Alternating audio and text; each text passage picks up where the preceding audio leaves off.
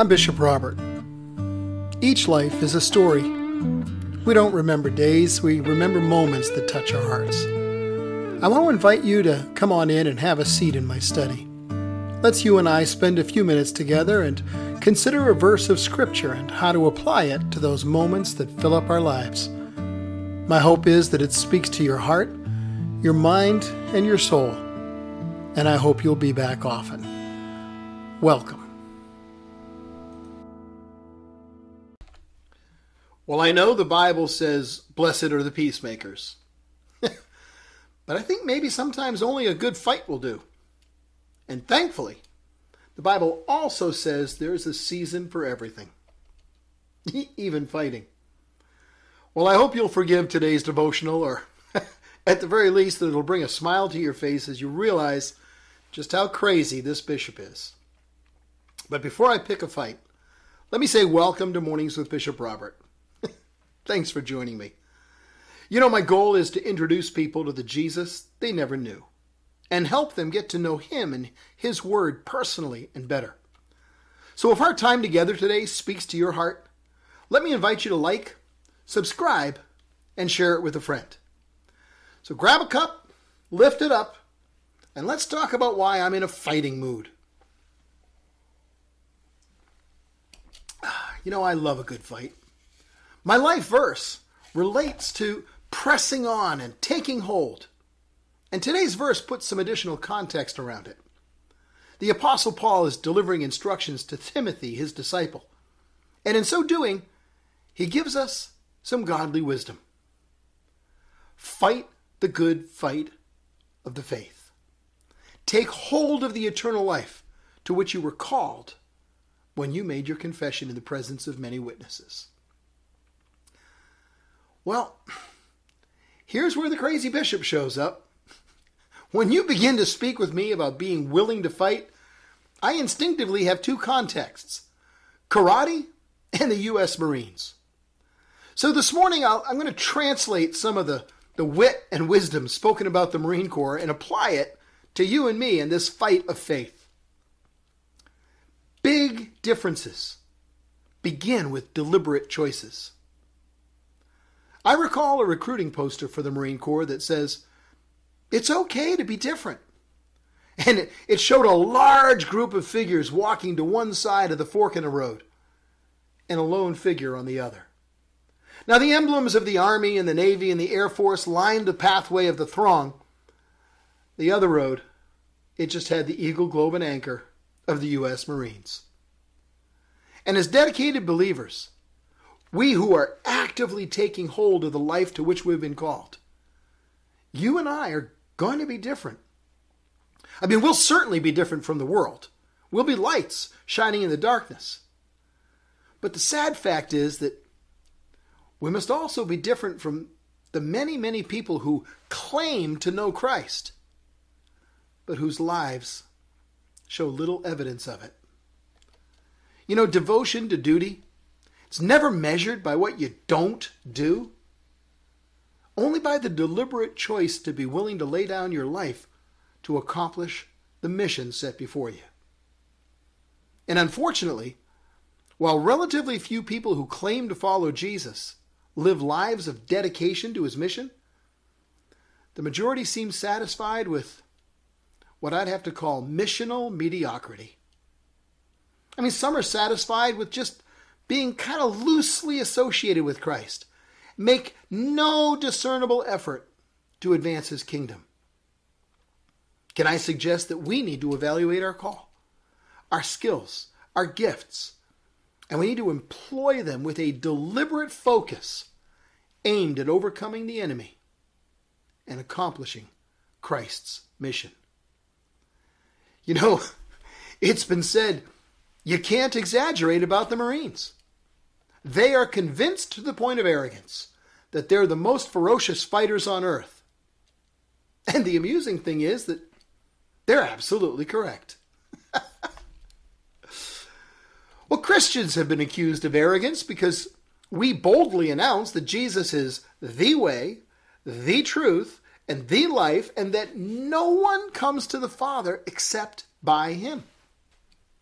The Bible unequivocally states, there is no other name given under heaven whereby we can be saved. Now, in today's woke and diverse society, people tell us we're not supposed to talk like that. Others insist that there's many ways to God. Sadly, that's a lie. I mean, if there were another way for the great price of our sins to be paid, then the core teaching of the Bible is totally wrong. Worse than that, the death of Jesus Christ would be nothing more than a needless act of cruelty. We, as followers of Christ, declare that He is the only way of salvation. And the amusing thing is that we're absolutely correct. You know, there's a dictionary definition that says Marine, noun, a person who can improvise, adapt, and overcome more poop than 98.7% of the other people who will give up. As we fight the good fight of faith and take hold of the eternal life to which we're called, we will face adversity. And yet we're called to press on. And as the Marines drilled into me over and over again, improvise, adapt, overcome, never give in, never give up. Be tough when you must, tender when you may, but be the victor, always. And as we who are called to make disciples of nations leave our comfort zone to engage our mission, we must let the Lord Jesus Christ show us ways to improvise without compromise. Because the foundational truths of the church never change. We must choose to adapt new tools and methods without adopting the corruption that's in the world. But most of all, we must be the victor. We must overcome the enemy. Fighting the good fight requires that we do more than acknowledge we have an enemy. Winning the battle requires we engage the enemy. We defeat the enemy. Totally. Unequivocally. Absolutely. You don't defeat an enemy by ignoring him and hoping he'll go away and leave you alone. I want to be so connected to Christ, so filled with His power and His Spirit that I fear only Jesus. And in so doing, that the devil cringes in fear at the sound of my approaching footsteps. The enemy will try to instill fear and doubt as Christ our Lord works to infuse us with faith and power, and you and I choose who we'll listen to. You know, one night a powerful man of God from the UK named Smith Wigglesworth was awoken from a very deep sleep by some horrible dreams. And as he woke up and looked about the bedroom, he saw a demon, possibly Satan himself, sitting on the end of his bed. And instead of reacting in fear, he just looked at him and said, "Ha, it's only you." And he turned over and went back to sleep. Don't allow the enemy to intimidate you either. When the devil whispers in your ear and tells you, you're not strong enough to withstand the storm, your reply ought to be, I am the storm. I'm filled with the Holy Spirit. I have mighty weapons with divine power to demolish strongholds. I destroy every argument, every lofty opinion that's raised against the knowledge of God. I take every thought captive to obey Christ. I am the storm, and I'm about to storm your gates. Crush your minions, break into your prisons, release your captives, and grant them freedom. Because I don't wrestle against flesh and blood, but against the rulers, against the authorities, against the cosmic powers over this present darkness, and against the very spiritual forces of evil in heavenly places. In Christ, I will have the victory. I am the storm. Now, some of you hearing this may not have made the choice to serve Christ with all your heart, all your soul, all your mind, and all your strength. To you, this level of commitment will appear crazy. I don't care. Ronald Reagan once said, some people wonder all their lives if they made a difference. Marines don't have that problem. Well, my friends, neither do committed servants of Jesus Christ. We're determined to take hold of life, even if it costs us ours. We're determined to fight the good fight.